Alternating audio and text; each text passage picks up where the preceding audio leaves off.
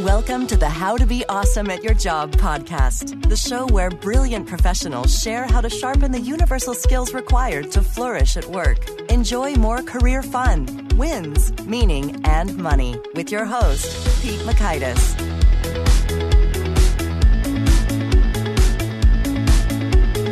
Hello, and thanks so much for joining us here for episode 178 with Dodi Gomer. I am excited to share with you someone I've just met this year, and I've just been so impressed with her wisdom and her influence. I've really grown to trust and appreciate all that she brings to the table, and now I get to share some of that with all of you, so it was a fun day. You're going to learn all about leading without authority and how it's done in style. So you'll learn, 1, how setting a clear vision on tiny matters delivers huge benefits. 2, tactics for projecting powerful composure. And 3, the value of using strong words and eliminating weak words in your communication. So if you'd like to check out the show notes or the transcript or the links to items that we reference here, you'll find that over at awesomeatyourjob.com/ep178. Now, here's Dodi's story. Dodi Gomer believes far beyond technical potential. She's known as a talent builder. Dodi has over 25 years of corporate HR leadership experience. She inspires individuals to tap into their unique talent, to go beyond their technical expertise and develop as leaders, even if they never plan to become a manager. Whether it's a keynote address, leadership workshop, or as a succession planning consultant, Dodi provides the right tools to build leadership for both individuals and organizations. Here's Dodi. Dodi, thanks so much for joining us here on the How to Be Awesome at Your Job podcast. Thanks for having me, Pete.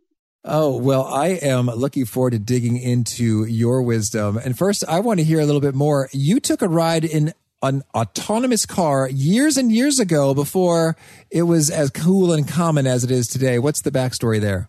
I was the HR manager for our R&D division of Caterpillar. It's all engineers. And Dartmouth was holding a competition, and they brought these autonomous vehicles in the parking lot. And my husband, who also works at CAT, we put our hands up. We said, sure, we'll go on a ride. Now, I have a lot of nieces and nephews, so I've been in the back seat of new drivers. So I have a high respect for engineers. I really do, and what they're capable of. And this was actually much more comfortable than being in the car with a 15-year-old. All right. High praise. And how long ago was this? It was more than 10 years ago. That is wild. Well, they're coming up. I'm really looking forward to the day. Allegedly, in 3 years, Audi will release its first autonomous vehicle to the public. And I just think that'd be super convenient to be driven around all the time by a robot. Right. They say that children under the age of 3 will not be taking driver's ed. Oh, wow. So, yeah, I don't think that's bad. We get past those awkward periods. And so, well, hey, speaking of young people, and I want to get your take. You have a wealth of knowledge when it comes to leading without authority, which is often common amongst folks in maybe the first decade of their careers, or maybe sometimes their whole careers, in terms of you got to make something happen. And you are committed, or you own the result, but you maybe don't own the resources, the power to command and to direct and supervise the folks who do the stuff necessary to get it done. I think that's a common challenge with many maybe project managery roles in software and in other industries. And you got some perspective on this. Maybe to open us up, tell us, how do you think about, in general, leading without authority? Well, I really do believe there's only a small population that gets the privilege of going off to some leadership camp or leadership program. But the reality is, no matter if you're in the first phase of your career or the second or third phase of your career, there are things that you have to do, and you have to ask other people to get things done to a certain level of standard. So almost every profession has a standard. Engineering has their standards, HR has, and a lot of it is driven by compliance. Accounting has accounting standards.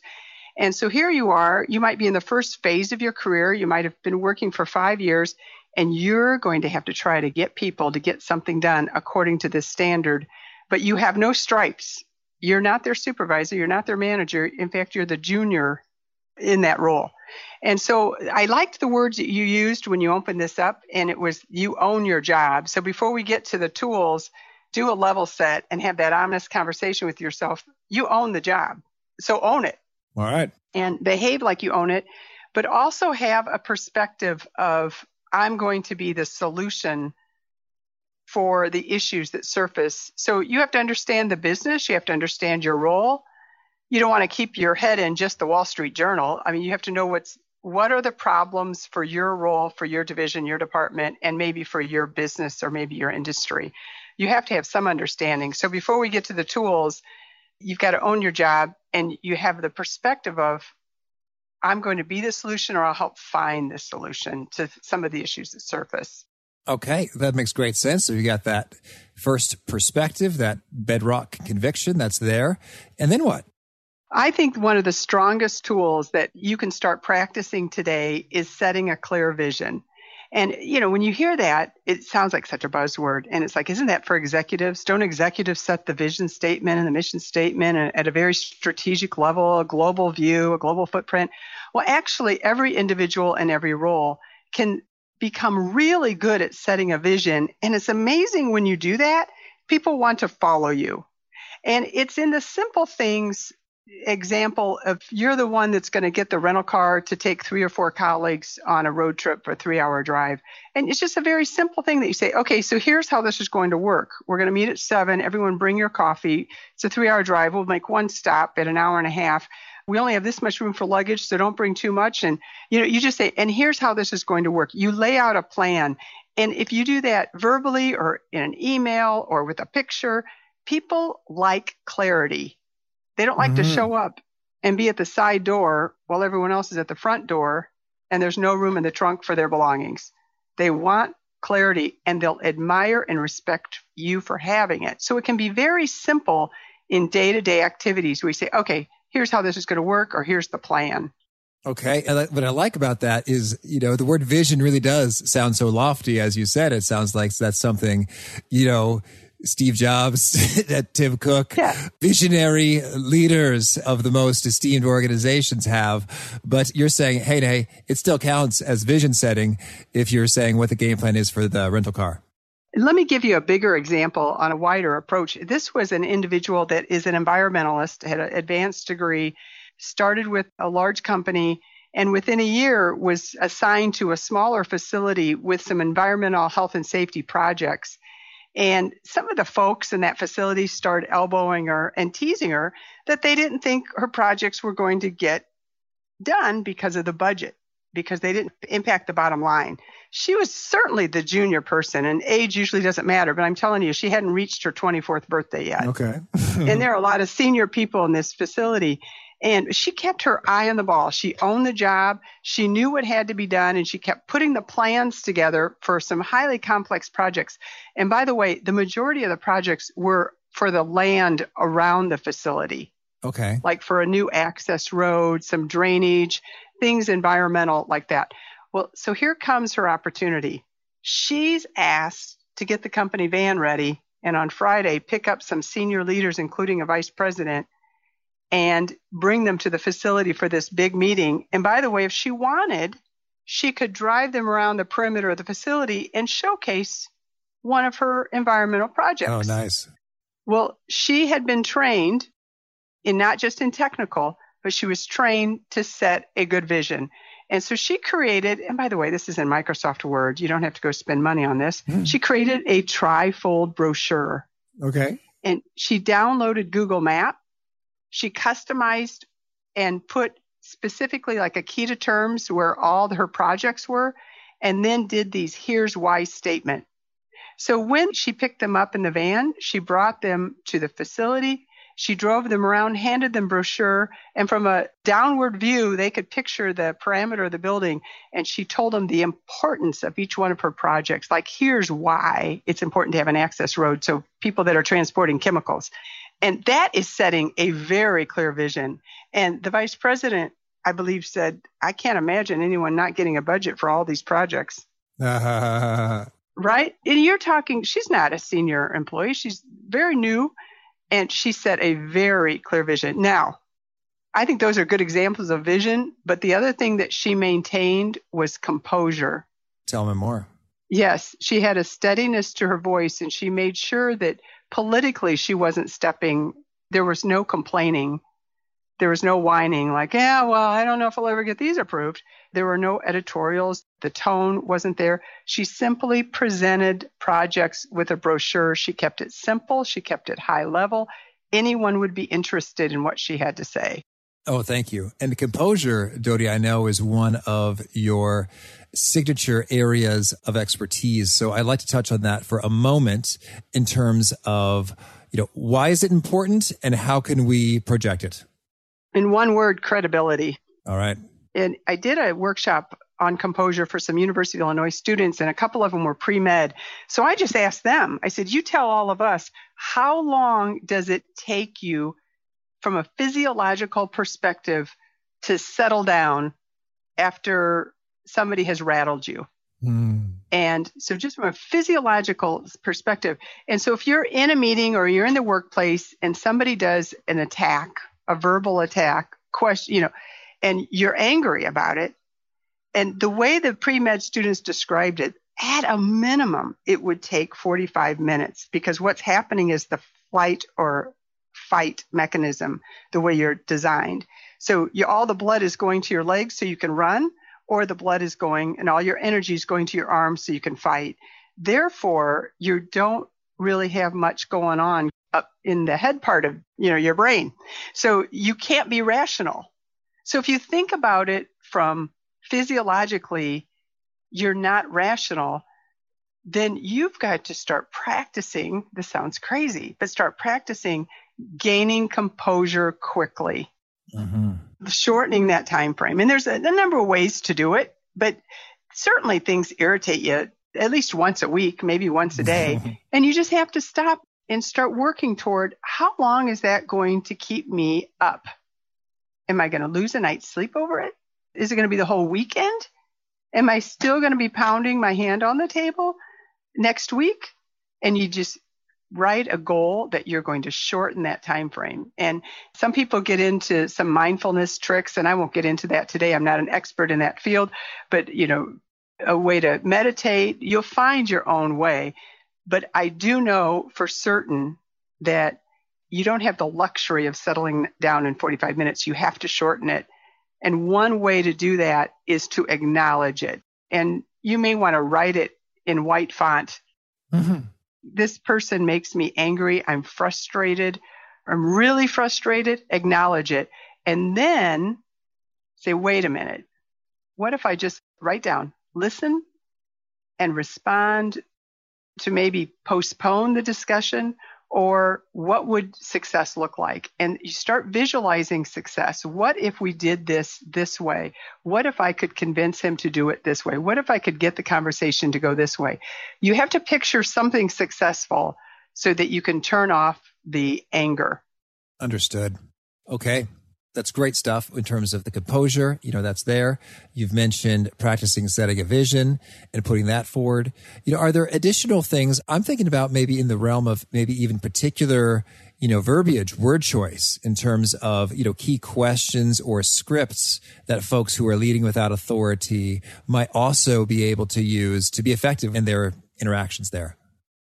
Pete, when you sign up for a new app, and you have to sign in and put in a new password, it immediately lets you know whether that password is strong or weak. Yeah. Right? It won't let you go any further until you strengthen that password, particularly like with your bank. Your bank is not going to let you put, 1, password. 2, 3, go, right? Yeah, password, right? And I really think it's time for us to think about the words that we choose and determine, are they strong or are they weak? And since most of us send some emails still today, it's probably the first place to start when you look at your emails and you think, okay, did I use strong words or weak words? And it's become like a student of it. And when somebody says, we need to get the budget in by Tuesday, all spreadsheets need to be updated by Monday night, here's the steps to do it. That's really clear and it's strong enough. You don't need it much stronger than that. But when somebody says, I kind of sort of need everyone to work together because maybe it's possible that we sort of could, oh my goodness, the preambles of I'm so sorry that I have, it weakens the message. And you can start by looking at emails, but you can also just pause and listen to what you just said compared to what other people are saying. And there are I think in our U.S. culture, we have taught some of us to speak in a more passive, weaker tone. In some of our cultures to be polite. And the example I give, and I don't like to pick on them because I support them, is the Girl Scouts. Okay. The Girl Scout honor. Were you a Boy Scout, Pete? I don't know this. That's a longer story, but I was a Cub Scout. I went through the Webelos, the intermediate phase. Yeah. And then when I joined a full-blown Boy Scout troop, it just seemed like we had a lot of meetings and weren't doing as much fun stuff. And I lost interest pretty quickly. So my brother was an Eagle Scout and Wow. I barely got started on the Boy Scouts proper. Well, and it makes a difference in, what's going on at that time. Well, I had an opportunity many years ago to be involved with the Society of Women Engineers, and we did this program on diversity. And one of the things that came up was on communications. And I was giving this example to the leader of SWE, is that the Boy Scouts have an oath. Mm-hmm. The Girl Scouts have a pledge or a promise. And so coming from a large family, my brothers are Boy Scouts, some of my sisters were Girl Scouts. I got allergy shots. That's what I got to do for my extracurricular activity. So I wasn't a scout. So I heard the pledges.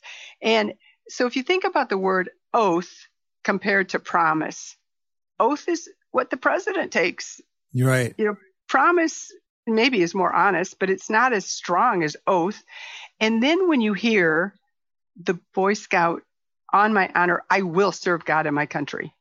And the Girl Scouts is, on my honor, I will try. Is it really? Yes. I don't think I ever knew that. I haven't Googled it in a few months. I should go back and Google it. And I need to get a hold of the Girl Scouts so we can talk about it. But here's the thing. So now we've taught girls to speak that way. And we also have taught all of us to expect girls to speak that way. So that if you have a woman in the workplace that says, I suggest we take 20% off the budget, versus, should we try to take 20% off the budget? I mean, you expect an adult to say, I recommend 20% off the budget. Now, should we try? Who do you want as a neurosurgeon? I will try or I will. I don't know if it really stems from the Scouts, but I do think, and it's not all just a gender, it's in our cultures where we come from, what part of the country we're from. But I do think as adults, we need to make sure that we don't have a bias when we hear someone talk with strong terms, not aggressive, but strong terms, that's okay. That's okay. That's what we expect of them. We don't expect the weaker words in the workplace.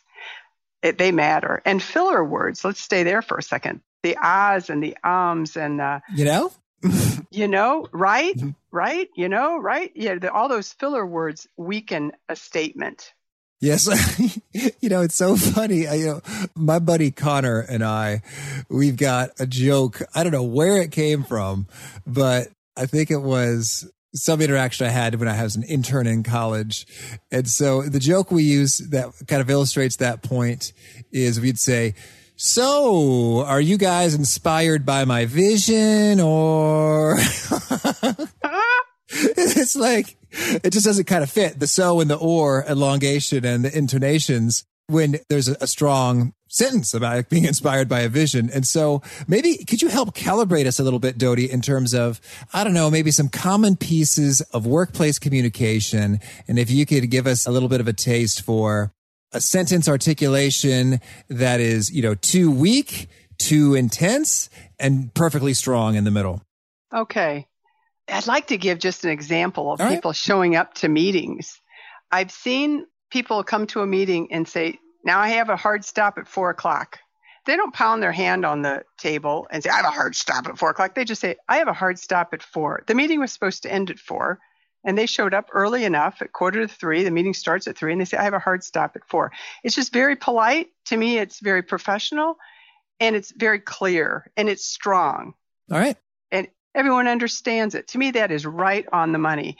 And then you have someone come in with, I'm so sorry I'm late. I have to, and I've got to leave here early because I've got to take my son to soccer. And the last time we went down Detweiler Drive, he got sick in the back seat, and boy, was that a mess because the dog was back there. And so if I leave here, and so throughout the meeting, you hear, I have a question, and you probably already talked about it because I was late. Right. All that stuff is just distracting. Okay. But it's certainly okay to say, apologies, everyone, for being late. And I will be taking off at 4. Any assignments, let me know, and I'll circle back with Joe to make sure I've got it. It's a politeness, but people don't really need to hear about the back seat. Understood. Yeah, right. No back seat. Right. No one wants to hear that, right?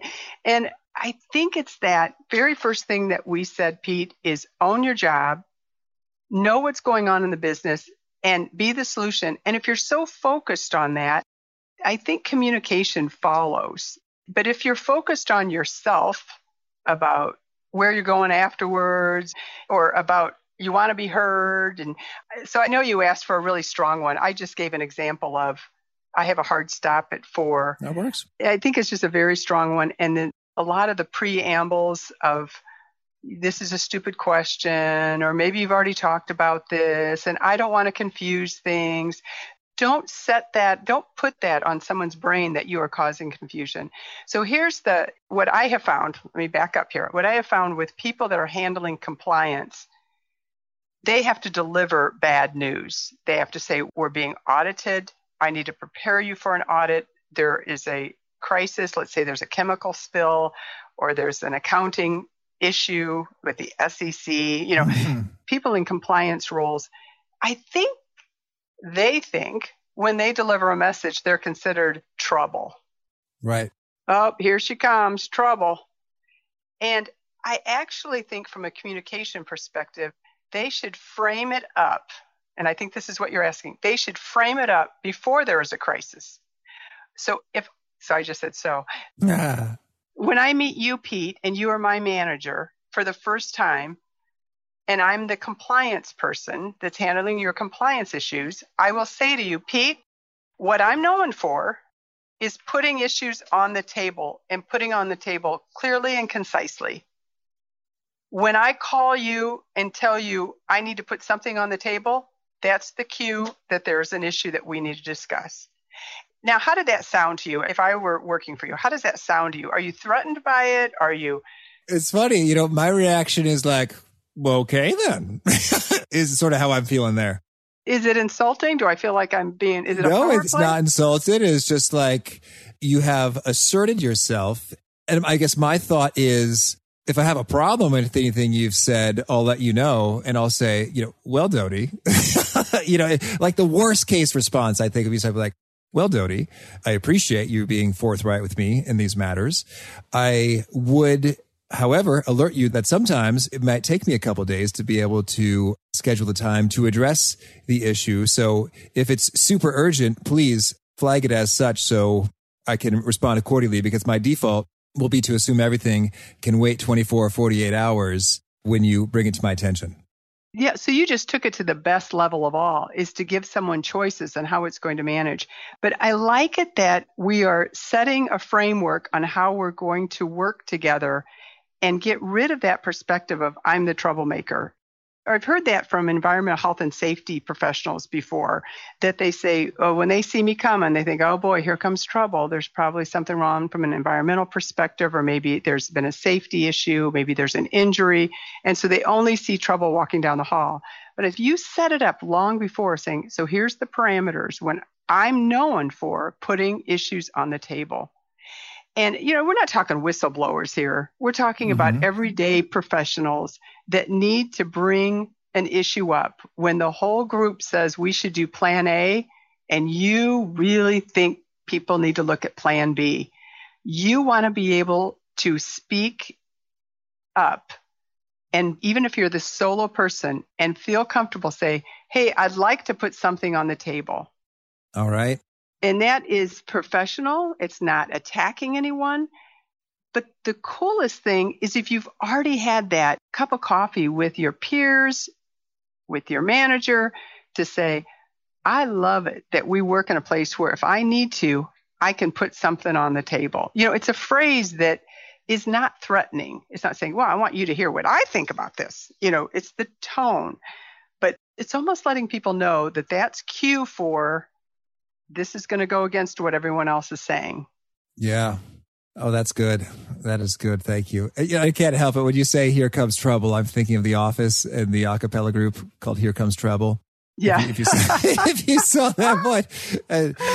So I'm known for singing a doo-wop tune when I show up. That's what I'm known for. Yeah. Don't get me singing. Well, please, if you're feeling it, don't let me hold you back. So these are some great principles. First, mindset, own it. Behave like you own it. Second, practice setting that vision even in small things. The composure is credibility. Use strong words over weak words. Any final principle or two that you'd like to highlight about leading without authority?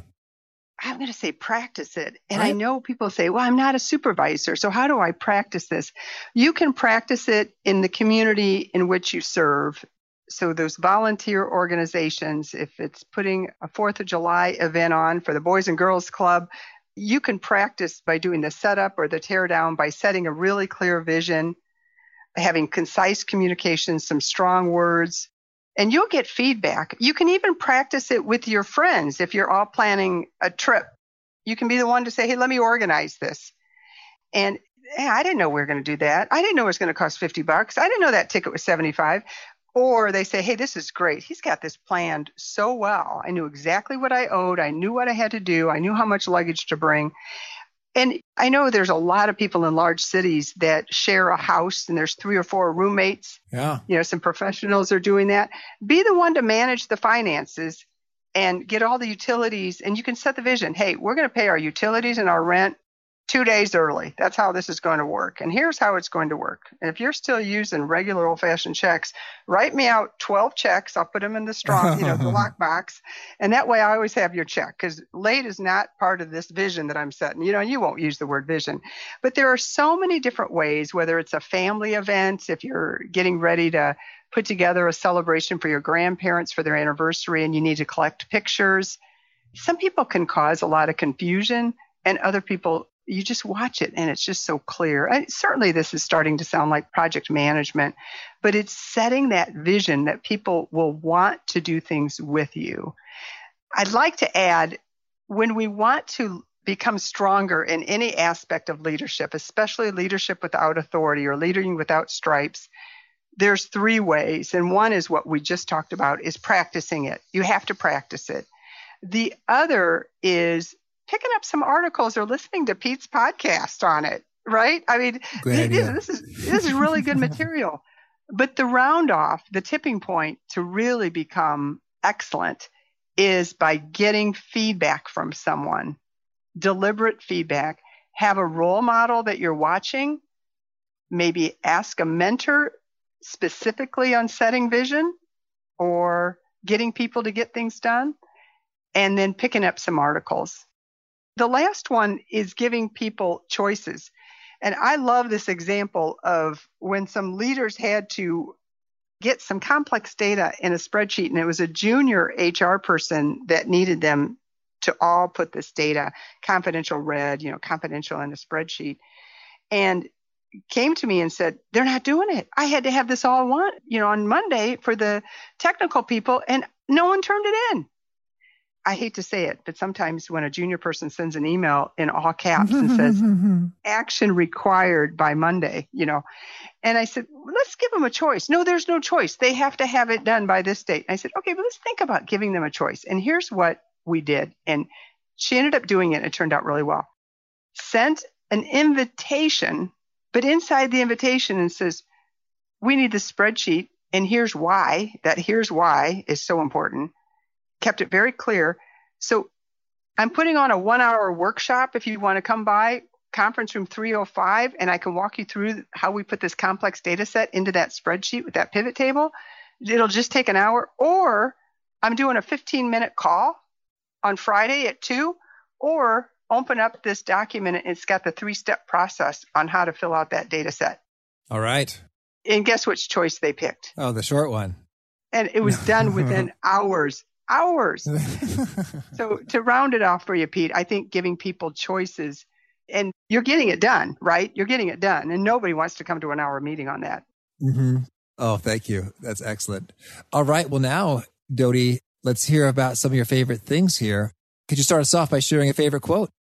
Oscar Wilde, some people cause happiness wherever they go, and some people when they go. Oh. In the professional workplace, our job really, most of us, yours is, but most of us, our job isn't to make people happy. But what about developing others? You know, when we develop others, that's just a real legacy. Mm-hmm. But when we leave, if people are growing after we leave, because we laid that foundation for them, imagine what the world is going to be like. But there are some people, after they leave, things are better because they're gone. That's not a good thing. All right. And how about a favorite study or experiment or bit of research? Yeah, I'm a reader. I like your podcast. I'm a connector. Lately, I've been gravitating toward that book, and I've had it for many years, but I spend more time on it now, is Strength Finders. Mm-hmm. Just because many of my clients have told me that that's what they're using and how they're benefiting. You know, there's a danger in it that you start labeling people, but I really think when we acknowledge that we all have strengths, and if we use those strengths, there can be some value. Well, thank you. And how about a favorite book? Father's Tale. It literally fell off the bookshelf. I was looking for another author. I'd read a write-up on a book, and it was one of those shelves where you had to get down on your knees because the books were stuck together. And I went, a little bit irritated. I was keeping my composure though, Pete, and no one was around. And when I went to pull the book, A Father's Tale fell out, and it was like 1,100 pages. And I'm trying to put it back in the shelf, and I looked at it, I read it, the back of it, and I thought, And now it is like my all-time favorite book. Wow. Well, that sounds providential. What was a key takeaway that was transformational for you? There were many, many, but it was really a father's quest to find his son, but it took him places that he didn't really have any desire to go. There was a lot of danger involved. It was around the world. He ended up being held prisoner in China, but he persevered, and he really was just comfortable in his little bookshop in Canada and in his own little world, but it forced him to go out. It's what we expect of a parent's love. Thank you. And how about a favorite tool? Right now in my business, Doodle. And it's just that very simple scheduling tool. When you're trying to get 5, 6, 7 people to agree on one day for an hour meeting, and you just send out this Doodle and people vote and you've got it done. A lot of calendaring systems work that way, but not all of us are on the same calendaring system. So Doodle does it for me. Okay. And how about a favorite habit, a personal practice of yours? Staying in touch with people that mean the most to me. And I know that everyone says, you have a reason to be in someone's life. Sometimes it's just for a season.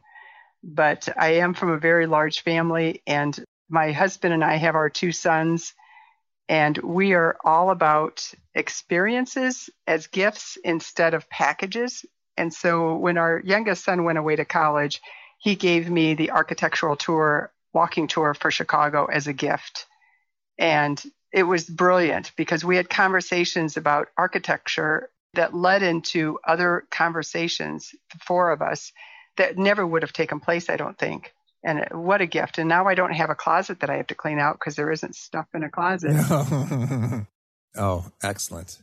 And is there a particular nugget that when you share it, people seem to really connect and resonate, taking notes and retweeting and such? It's owning your job. It leads to so many different conversations. There are some people that are assertive and they know that they own it, but I've done a whole series on owning your career, owning your job. And it's really being the solution and making other people successful. So I even have that on my card, make others successful today. That's how I was raised.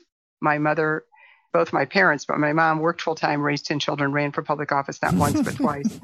She's an amazing woman, retired at the age of 75, but very hard worker, very charismatic. But her comments to me throughout my life was, you make others successful. You make the birthday girl smile. You make the bride make sure that's her day. You make sure you never tell an engineering joke. When I was the HR manager for engineers, it was all about making others successful. And when I say own your own job, and if you do that with your idea of you're going to make other people successful, your self-doubts start to disappear. It's amazing, the combination of the two. Thank you. And if folks want to learn more, get in touch, where would you point them? dgomer.com. So you Google Dodie Gomer, a couple of different things come up. But the best thing is to go to the website. Very good. When you say a couple of things come up, I'm like, is there the Dodie Gomer singing song and dance routine? Or... No, I really don't sing. I'm sure my sisters are going to laugh at that one. There'll be videos forthcoming. There's a couple of videos out there, but not, right now it's just the website with a couple of small vignettes. All right. And do you have a particular challenge or call to action you'd leave folks with who are seeking to be awesome at their jobs? Well, I say it's create a leadership legacy. So it's actually the word call. And, even if you never want to be a supervisor, you say that management isn't for me. I'm a technical person. I just want to do my job. But really think about developing your leadership. If you looked at your library today, whether it be your e-library, your podcast list, is it all on your technical? Grow your leadership strengths. And so create a leadership legacy. And one way to do it is to take time for other people to help develop them. Even if it's in their technical skill, that's a leadership legacy. So imagine your last day and somebody's holding up a glass or a cup of coffee to toast you. What would it be on? What would they toast you on? So call to action, CALL, create a leadership legacy. Okay. Thank you. Well, Dodie, this has been such a treat. I wish you lots of luck in all that you're up to. Thank you, Pete. This was fun. I got such a kick out of the rental car example because it seems like whatever. I just get a rental car. We're showing up. We're doing it. It's all good. There's no need to overthink it. It can be a natural response. And yet at the same time, if that's the scope of your responsibilities, that is the way to show that you're a rock star baller on top of it in terms of that just fantastic. Hey, I've thought through all of this. And then it's sort of like, if we can trust this person in these small matters, then maybe we can very well amp up their opportunities. So I got a real kick out of that. It's almost like over communicating or overthinking an area of expertise or responsibility to set that vision for a tiny thing and it can grow and grow. So I thought that was pretty handy and I hope you dug it too. Again, if you want to check out the show notes or the transcript or the links to items that we referenced here, it's at awesomeatyourjob.com/EP178. And I hope you'll push subscribe so you'll hear from our next guest. It's Dr. Alan Mink. He is a well-decorated colonel who has some grand expertise when it comes to making dramatic career shifts. So I hope to catch you there. Peace. Thanks for joining us for today's episode. To get the most out of this conversation, visit awesomeatyourjob.com to find today's show notes, transcript, and infographic summary cheat sheet. For more entertaining professional skill sharpening, be sure to subscribe to catch the next episode of How to Be Awesome at Your Job.